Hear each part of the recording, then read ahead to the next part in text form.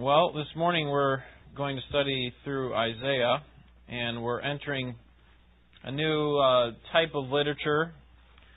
We've looked at the historical books, the Pentateuch, first of all, the first 5 books in the historical books, and then we looked at some poetry, went back to the historical books, and now we're going to look at some prophetic literature. Last week we saw the fall of both the northern kingdom and the southern kingdom. Do you remember what we often see those called in Scripture? The northern kingdom is what? Israel. And the southern kingdom is Judah or Jerusalem, right? Because Jerusalem is the capital there. And northern kingdom is also referred to as Samaria and Ephraim. So those two kingdoms now have been exiled. They have gone into exile at the end of 2 Kings. We saw that, and we saw that the line was very thin as far as the Davidic line, the line of David, where there's supposed to be this king that continues on forever. It seems to be wasting away, and it seems as if God's not really concerned about His promise. But Isaiah is a book that will help us see that God is concerned about His promise, and that He is continuing to do what He planned to do. So, with regard to context of this book, Isaiah obviously is the author, and he wrote the book around the end of the 8th century BC. And so he comes onto the scene in the middle of the story of 1st and 2nd Kings, and actually he's recorded in the book of Kings as one of these prophets we said were the covenant watchdogs. They were the ones who would watch over the Scriptures to make sure that the kings were obeying them. And so Isaiah was one of these men. And at this point in history, when Isaiah is writing, Israel has not only been exiled, but they've actually slipped further and further into idolatry.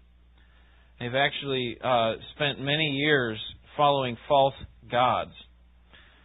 And so Isaiah really is at a time that is critical in Israel's history because Israel as a people, the Jewish people as a whole, they're scattered. They're away from the land that God had promised.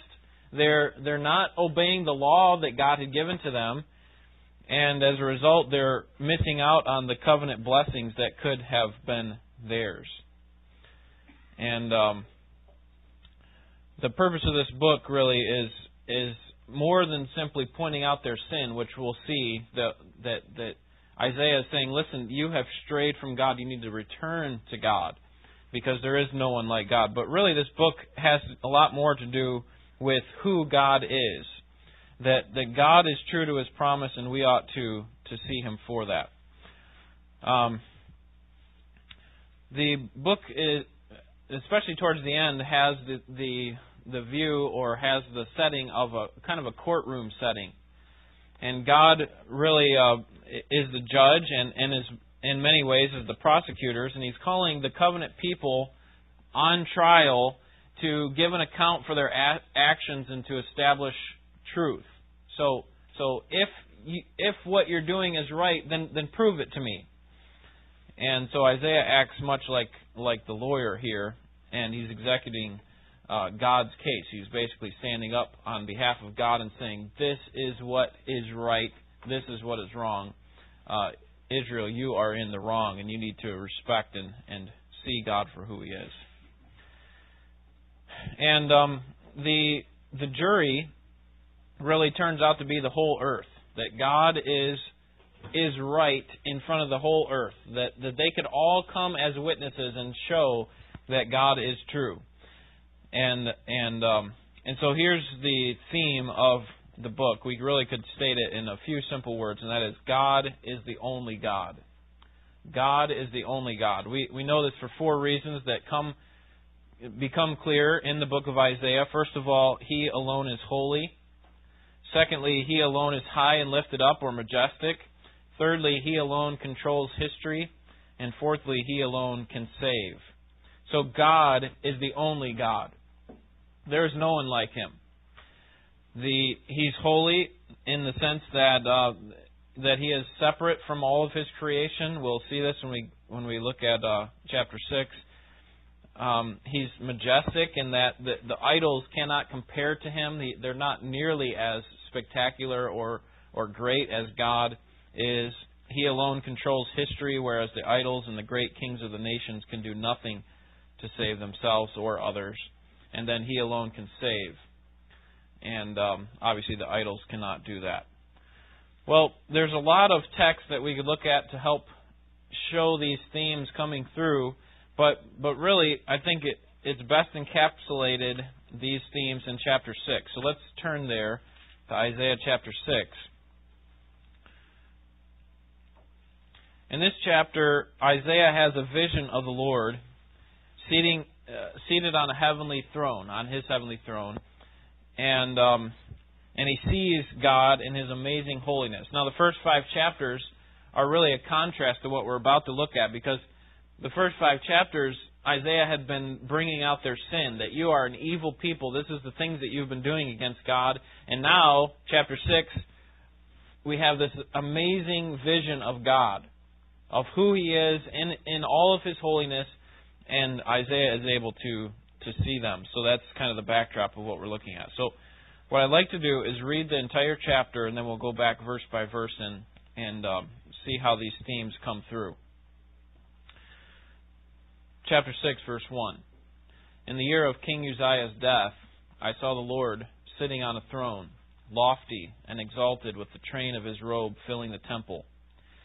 Seraphim stood above Him, each having 6 wings. With 2 He covered His face, with 2 He covered His feet, and with 2 He flew.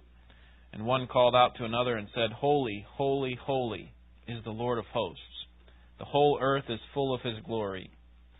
And the foundations of the thresholds trembled at the voice of Him who called out while the temple was filling with smoke. Then I said, Woe is me, for I am ruined, because I am a man of unclean lips, and I live among a people of unclean lips. For my eyes have seen the King, the Lord of hosts. Then one of the seraphim flew to me with a burning coal in his hand, which he had taken from the altar with tongs. He touched my mouth with it and said, Behold, this has touched your lips, and your iniquity is taken away, and your sin is forgiven. Then I heard the voice of the Lord saying, Whom shall I send, and who will go for us? Then I said, Here am I, send me. He said, Go and tell this people, keep on listening, but do not perceive. Keep on looking, but do not understand. Render the hearts of this people insensitive, their ears dull, and their eyes dim. Otherwise, they might see with their eyes, hear with their ears, understand with their hearts, and return and be healed. Then I said, Lord, how long? And He answered, Until cities are devastated and without inhabitant, houses are without people, and the land is utterly desolate. The Lord has removed men far away, and the forsaken places are many in the midst of the land. Yet there will be a 10th portion in it, and it will again be subject to burning, like a terebinth or an oak whose stump remains when it is felled. The holy seed is its stump. The vision that Isaiah has here influences and shapes the rest of his prophetic ministry. And so it's not surprising that most of the themes are found here in chapter 6. So let's take a look. Look at verse 1 again. In the year of King Uzziah's death, I saw the Lord sitting on a throne, lofty and exalted, with the train of His robe filling the temple. How does Isaiah describe how he saw God in this vision? How does he see God? What are the words that he describes Him with? Okay, majestic, what are the words there in the text? That's a good summary. Oh, okay. What does yours say? Majestic and what? Oh, I just said majestic. Okay. I saw the Lord. The year that the King Uzziah died, I saw also the Lord sitting upon a throne, high and lifted up. Okay, there you go. High and lifted up. Okay, so high and lifted up, and in our text, the New American Standard says lofty and exalted. I think those are both good translations. And they both do mean majestic. It means that He is glorious. That He is lifted up has the idea that He conveys this transcendence, this aboveness that He is apart from and above all of His creation. He is nothing like us in that sense. That there is no one like God. That He is in a class all by Himself. We can't compare ourselves to God in that light. We can't say that with regard to holiness, we're right here and God's here. It's not even a comparison because He's so high and lifted up. Secondly, in verse 1, in His loftiness, He is seated on a throne and He's wearing a robe. So what kind of image do we have here of God? That He's a king. Exactly. So He's a king of the entire universe. He's high and lifted up above His universe, and He is the king over all the universe. In verse 3, how far does His glory extend? The whole earth, right? One called out to another and said, "Holy, holy, holy is the Lord of hosts. The whole earth is full of His glory." See, He's not like King Uzziah, who in verse 1 just died. Uzziah was a sinning king over one small nation, but God is an eternal king who never sleeps and who will never die, and He reigns over every atom of creation. He's got the whole thing under His control. And the fact that God's glory fills the whole earth means that there's really no room for other gods. God will accept no rivals. He will not share His glory with another. Oh, well, they're kind of comparable to me, so I'll let them have some of my glory. No. Not our God. He will not share His glory with another. And so He insists that there are no other gods. And we'll see this theme come up throughout the rest of the book. Look again at verse 3. And one called out to another. These are these angels in verse 2 that it's talking about. Holy, holy, holy is the Lord of hosts. The whole earth is full of His glory. There's only 2 times in Scripture where holy, holy, holy is stated, where the word holy is repeated 3 times. Here in Isaiah 6, and the other places in Revelation chapter 4, verse 8. And it's actually quoting this verse here. And so basically the only time that this repeated phrase, this thrice holy God, is repeated, it is referring to God. Nothing else can compare to His holiness. This is His one overarching attribute. The one attribute I think that really influences all the other attributes. Okay? We don't see here that love, love, love is the Lord of hosts. Okay, God is a loving God, but His love is actually governed by His holiness. Okay, or faithful, faithful, faithful. We don't see that. We don't see all of His other attributes here. We see holiness as His primary, fundamental, moral attribute. And His holiness really governs all the other ones, so that His love is a holy love. It's based on justice. His mercy is a holy mercy. There's no sloppy kind of love where He just kind of accepts whoever. There still is a righteousness, a holiness that is demanded. And so to be holy, we talked about this when we looked at Leviticus, is to be utterly distinct. It's similar to this idea of being high and lifted up. It's that He is apart. The word literally means to be apart. It's to be apart from His creation. Okay, so when we're called to be holy, we're also called to be apart from the world. There's supposed to be a distinction between us and the world. And so it includes certainly a distinction there, but it also includes His ethical purity and His perfect uprightness. That God has no moral imbalance within Him. There's no place in God where He is unrighteous. Everything that He does is holy and right. So Isaiah, for the rest of the book, will compare everyone else to God in His holiness. People are sinners. The kings of the earth are corrupt, but not God. God is holy. In fact, many times Isaiah calls Him the Holy One of Israel. And it's an explicit name that's given directly to God. Look now at verse 5. Isaiah says, "Woe is me, for I am ruined, because I am a man of unclean lips, and I live among a people of unclean lips. For my eyes have seen the King, the Lord of hosts. Notice the sinfulness of the people. Even God's own people. How are they described? People of unclean lips. They're people of unclean lips because God's holiness actually causes a problem with their sin. You see, if our sin were not compared ever to anything else except for other people's sin, then there wouldn't be a whole lot of there wouldn't be a whole lot of consternation within us when we look at other people, because hey, they're all sinners too. But when we compare ourselves to God and His holiness, then our sin looks like how Isaiah describes it.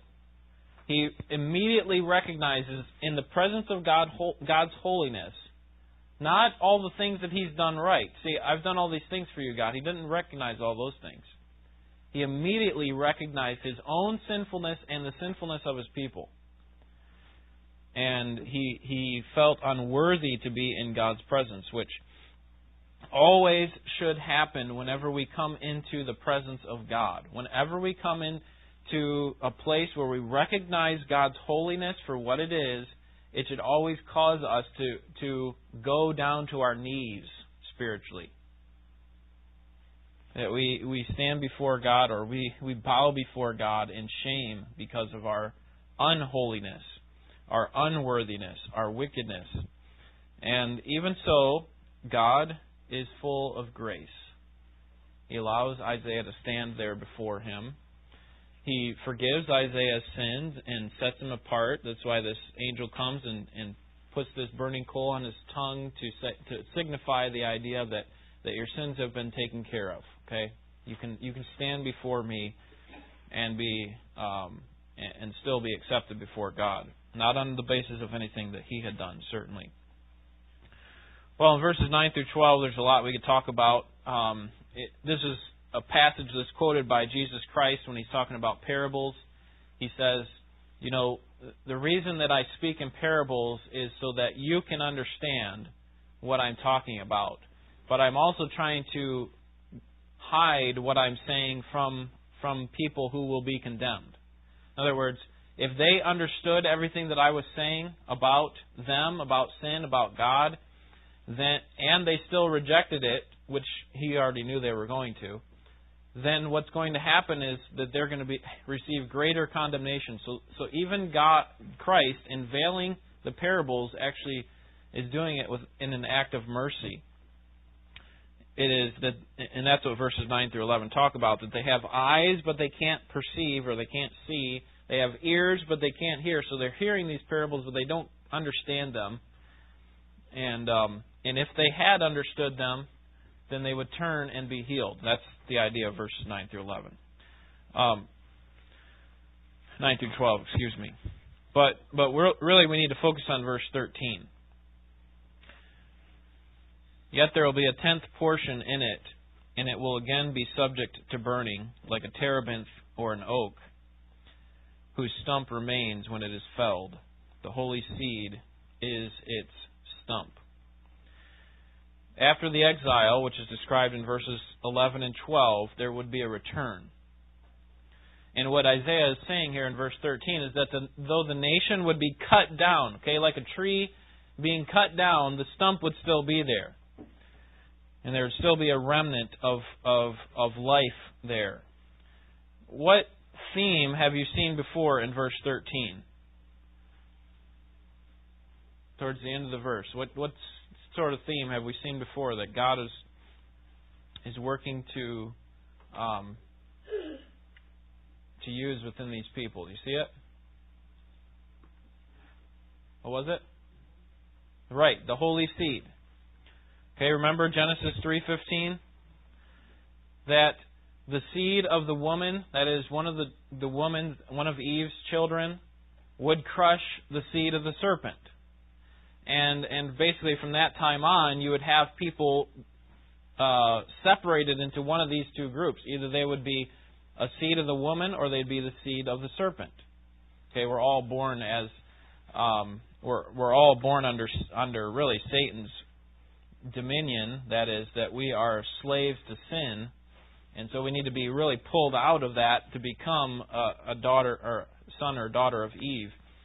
And the seed that is referred to here, it pops up again here in Isaiah chapter 6. And the point here is that God has not forgotten His promise. Okay, although the line of kings seems to be coming to an end, God has not forgotten His promise. And so the vision of the Lord placed alongside the sinfulness of people really ends in grace. Okay, so it begins with chapters 1 through 5 with the sinfulness of the people. Then Isaiah stands before the Lord in beautiful holiness. He recognizes his own sin, and it all ends in verse 13 with grace. God says, I haven't forgot my promise. Okay, I'm still going to follow through on it. And as long as these people repent, I will do it. If they don't, they're going to have to wait for a future generation. All right, any questions on chapter 6? What we talked about so far?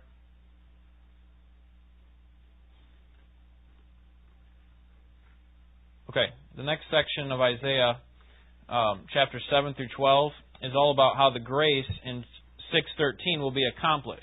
Okay, so we saw 6:13 that He remembered the seed, this holy seed, and that it's the remnant of what God is going to do.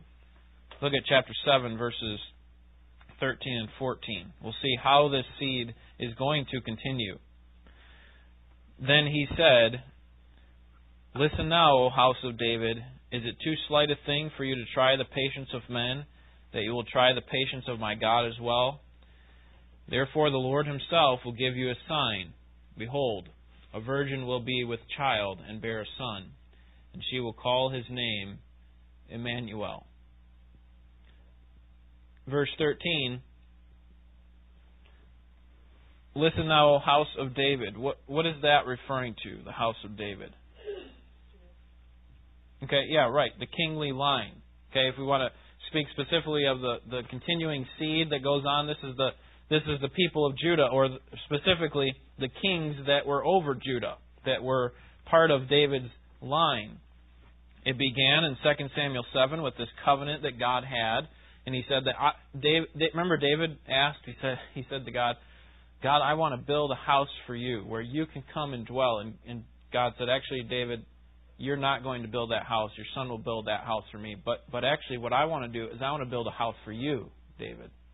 And what He's talking about is this line that would continue all the way until we have a king that would last forever. Well, in the context of what we're looking at, there's two armies coming up to Jerusalem to attack. And so the house of David really is in trouble. Look at verse 6. Let us go up against Judah and terrorize it, and make for ourselves a breach in its walls, and set up the son of Tabael as king in the midst of it. Okay, these are Israel's enemies speaking, and their plan is to remove David's line and replace David with another. So to assure the king of Judah that his line will not be broken, God gives this sign in verse 14. What is that sign? A virgin will conceive and bear a son. And so the house of David will be safe again. Now, some argue that 7:14 has two fulfillments. That it has a near fulfillment and a far fulfillment.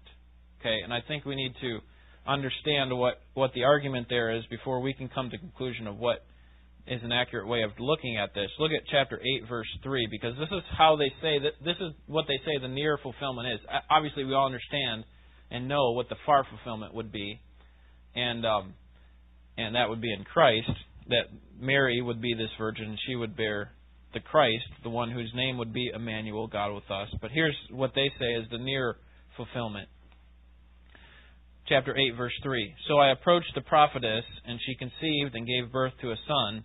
And the Lord said to him, Name him Maher-Shalal-Hashbaz, for before the boy knows how to cry out, My father or my mother, the wealth of Damascus and the spoil of Samaria will be carried away before the king of Assyria. Now, the people who suggest that there is both a near and a far fulfillment do this because they think that Judah needs some sort of down payment for God's promise. And so the way that they look at it is really like two mountains. Okay, so they are here. Okay, and their view is like this. Okay, they think that the fulfillment's actually made here. This is the near one. This is where this prophetess gives birth to a son. And the far fulfillment, the ultimate fulfillment, comes in this second mountain, Jesus Christ. See, they didn't understand this at the time, is what they would argue. Now, these people who argue this are actually Bible-believing people. They would certainly be Christians. So I'm not saying that these people are false teachers or anything like that. I think they have a misunderstanding of how to read a text. And the reason I say that is because what does verse 14 say, or who does verse 14 say will give birth to a child? A virgin, right? Now, they'll try to argue that away and say that there's actually more than one meaning to that could actually mean just a woman or a young lady. And we don't have time to get into that argument. But basically, I would suggest to you that really means virgin. Okay? And that's why Matthew chapter 1, can someone turn there and read that for us just so we can see this? Matthew chapter 1, verses 22 and 23. Gail, you got that for us? Yes. All right, thank you. 1:22 and 23. Matthew 1, 22 and 23. Okay, ready? Yep. Now all this was done that it might be fulfilled which was spoken of the Lord by the prophet, saying, Behold, a virgin shall be with child, and shall bring forth a son, and they shall call his name Emmanuel, which being interpreted is God with us. All right. So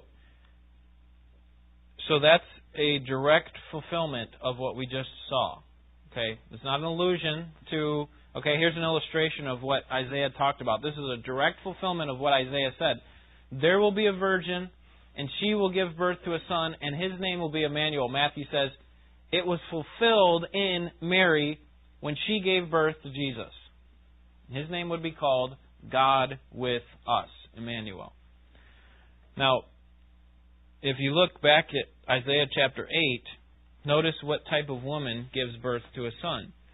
I approached the prophetess, and she conceived and gave birth. There's no indication that this girl is a virgin. There's no indication anywhere else in Scripture that any other virgin gave birth to a son. And so we have to understand that it comes through Matthew. The other reason is, if you go back to our study of how to study the Bible, remember one of the rules of interpretation of how to interpret a text now, in order to understand the right meaning?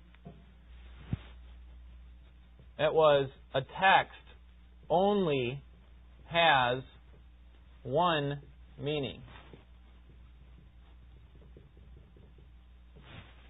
A text only has one meaning. So either it means that it's referring to chapter 8 verses 3 and 4, or it means that it's referring to Christ. Matthew says it's referring to Christ. So the danger in taking multiple meanings in a text is that the text becomes loose. It becomes like jelly. Okay, you can make it mean whatever you want it to mean. But just like when you and I talk, you and I only have one meaning with what we have to say. Now, we can use words that have multiple meanings. Like we could use the word break. I need a break. Okay, are we talking about breaking a stick there? Okay, that is a legitimate meaning for the word break, but not in this context. I need a break has to do with a siesta, a nap, a vacation. And so if we don't understand this very critical point in interpretation, then we can come up with multiple meanings in the text. And what's going to happen is we try to force other texts to fit into what our understanding is, and then we make it much more difficult. And I think I think we make a lot of our interpretations invalid if we do that. Bill? Well, the way I understand Scripture is that here, in this case, the Lord Jesus be born many, many years after Isaiah, 700-some years. Mm-hmm. That's a far prophecy, but in order for the people to believe, He gives them a very near prophecy, because any prophet that prophesied and it didn't come true, considered a false prophet, and they stoned them to death. So in order for the Lord to back up what Isaiah is saying, He gives them this very near prophecy that actually come to pass in their lifetime. Yep. To fortify what He's saying later.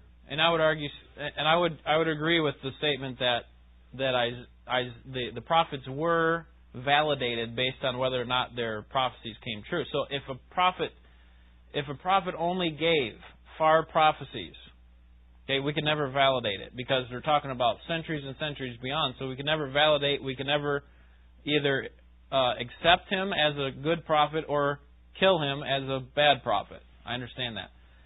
But I would say that Isaiah has plenty of other near prophecies that were only meant to be near. That's how I would argue. Well, you may be right, but that's just the way I see it. It seems like that every time He gives a far off one, He gives a near one too. Yeah. Yeah, and like I said, good people disagree on this. So this is not something I would be burned at the stake for. But I would go back to this point of interpretation, that a text only has one meaning. Now, he doesn't necessarily have to know all the implications of what he said. He doesn't know that his name was actually Jesus, and that he would be born. Maybe even he might not know that he was born in Bethlehem and all those sorts of things.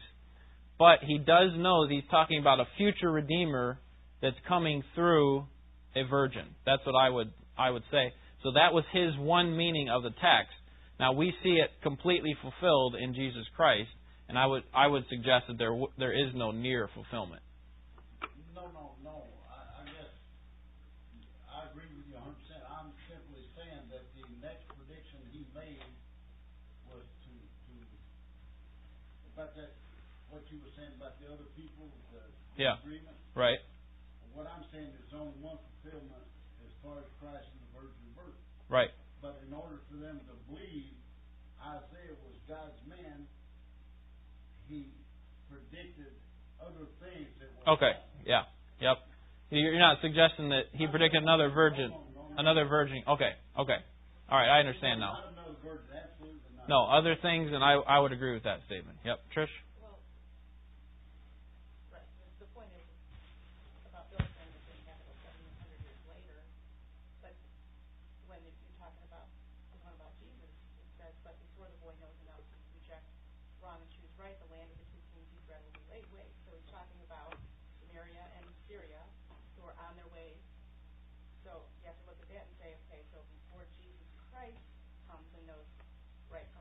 Mm-hmm. That Samaria and Syria will be laid waste.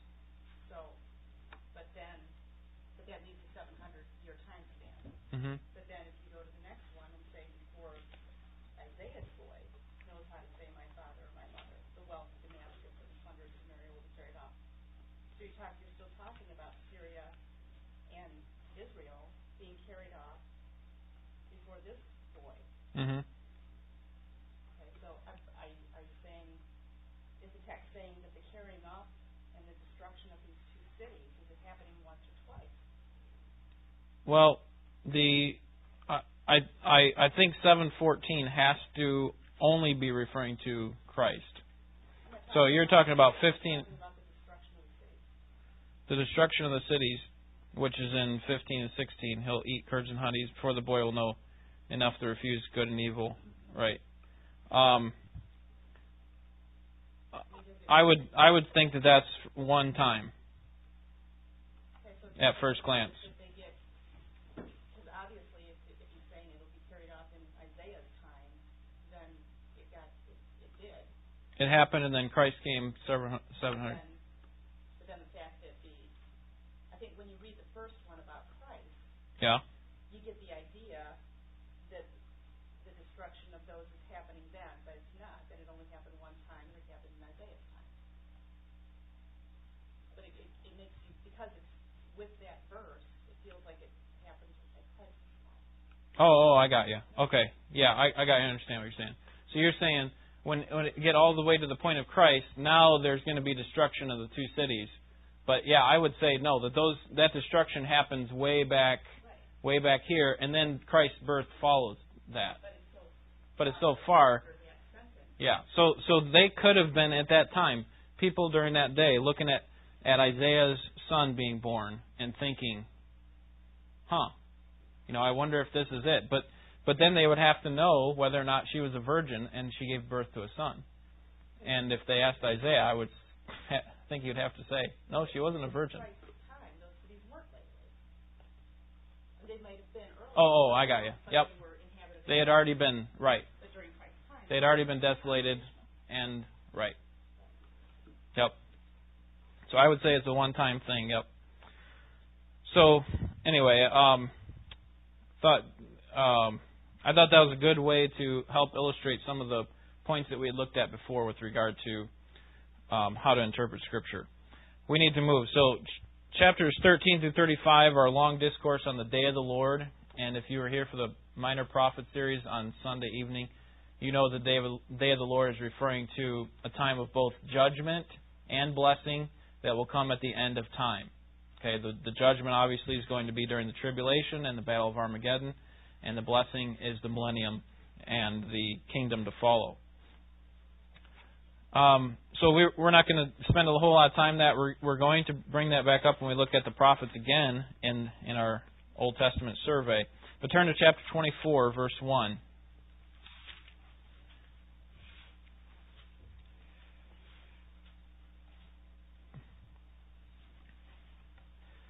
Chapter 24, verse 1. Behold, the Lord lays the earth waste, devastates it, distorts its surfaces, and scatters its inhabitants. Okay, this is kind of a reversal of what happened in Genesis chapter 1, verse 1. In the beginning, God created the heavens and the earth, and the earth was formless and void, and it had no substance really. Then look at verse 3. It's almost like God goes back to that point, not completely, but you understand there's destruction happening here. The earth will be completely laid waste and completely despoiled, for the Lord has spoken this word. And then God fills the earth. He filled it in the creation account, but now He's emptying it. Look at verse 4. The earth mourns and withers, the world fades and withers, the exalted of the people, the earth fade away. So I think the part of the point here that Isaiah is making is that God is undoing the creation work that He had done. And notice why in verse 5. The earth is also polluted by its inhabitants, for they transgressed laws, violated statutes, broke the everlasting covenant. The reason that God is bringing judgment on the earth is the reason He always has: the flood, the exile, the future tribulation. It's because of sin. Sin really is calling for God's justice upon the earth. Chapters 36 through 39 are an interlude in the middle of the book, and the plot is simply this. Assyria has just conquered the northern kingdom of Israel, and now Judah is next on the list. God delivers His people and brings down Assyria, who's a really arrogant group of people. And notice why He saves His people in chapter 37, verse 35. Notice why God saves His people, that is Judah. 37, verse 35. For I will defend this city to save it, for my own sake and for my servant David's sake. See, God is persistent and very concerned about maintaining this seed that He had promised that would come through David. He's maintaining His own glory. I'm doing it for my sake, and I'm also doing it for my servant David's sake. And then Babylon comes to the gates of Jerusalem, and unfortunately Jerusalem's not able to get out in time. And so, notice chapter 39, verses 5 through 7. Then Isaiah said to Hezekiah, Hear the word of the Lord of hosts. Behold, the days are coming, when all that is in your house and all that your fathers has laid up in store to this day will be carried to Babylon. Nothing will be left, says the Lord. And some of your sons who will issue from you, whom you will beget, will be taken away, and they will become officials in the place of the king of Babylon. And so what's happening here is that the line of David is narrowly escaping the schemes of the devil. And it's really a result of their own sin that leads them into captivity. And yet God spares them despite their sin because of His own sake and because of the sake of His servant David.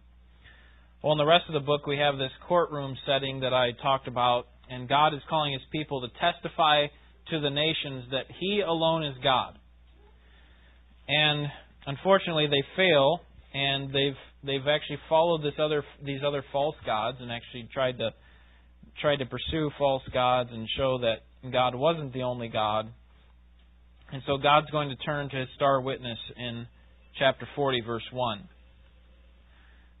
Comfort, O comfort my people, says your God. Speak kindly to Jerusalem and call out to her that her warfare has ended, that her iniquity has been removed, that she has received of the Lord's hand double for all her sins. These are words of God's coming salvation. He does talk about their sin in verse 2, but notice the first part of verse 1. Comfort, O comfort my people. And for the rest of the book, he talks about how he's going to preserve this line.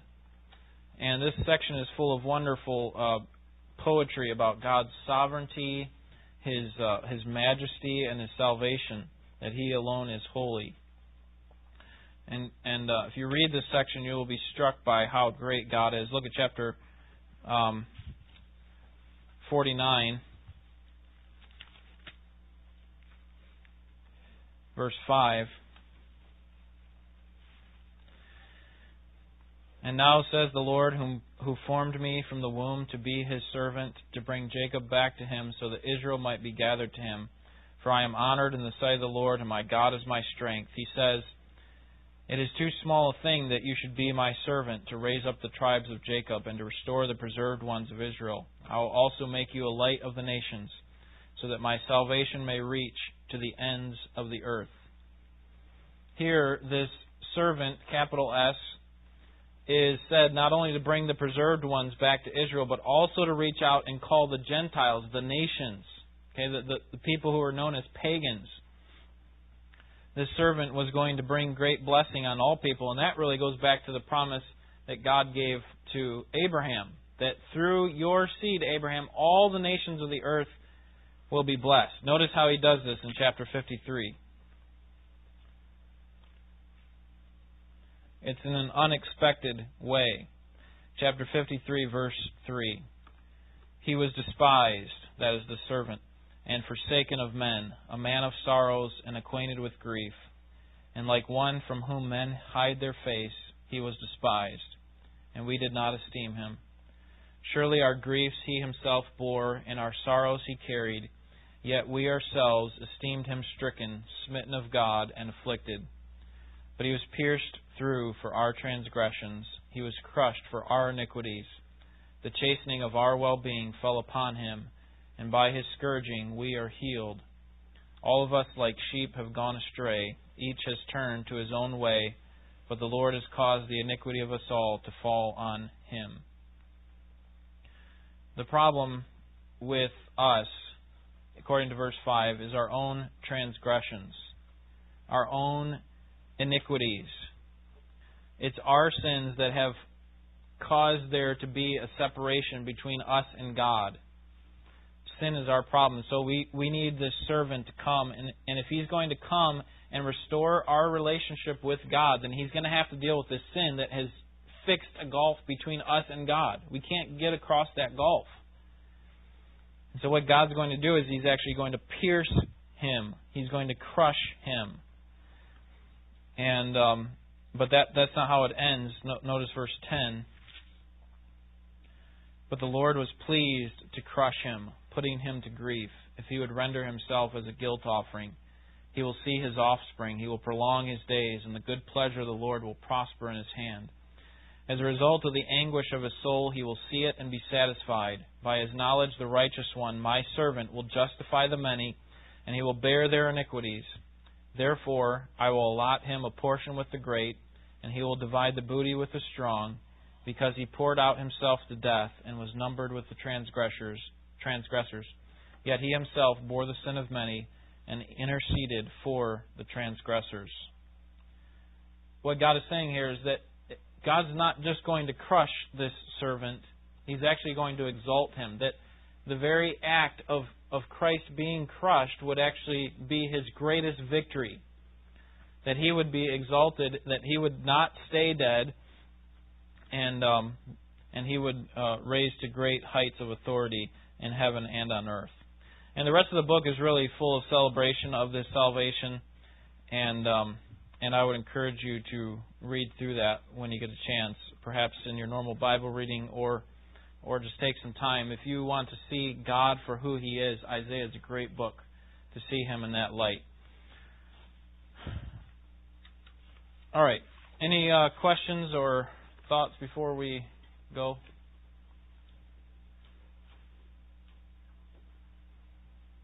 Okay. Next week we'll look at, we're not looking at Isaiah. I'm not sure where we're looking next week, so we'll have to find out when we get there. Let's pray. Lord, thank You for this study as we could had a glimpse really of Your glory as Isaiah portrayed it for us. And what's amazing is to see how great You are compared to the idols, that there is no God like You.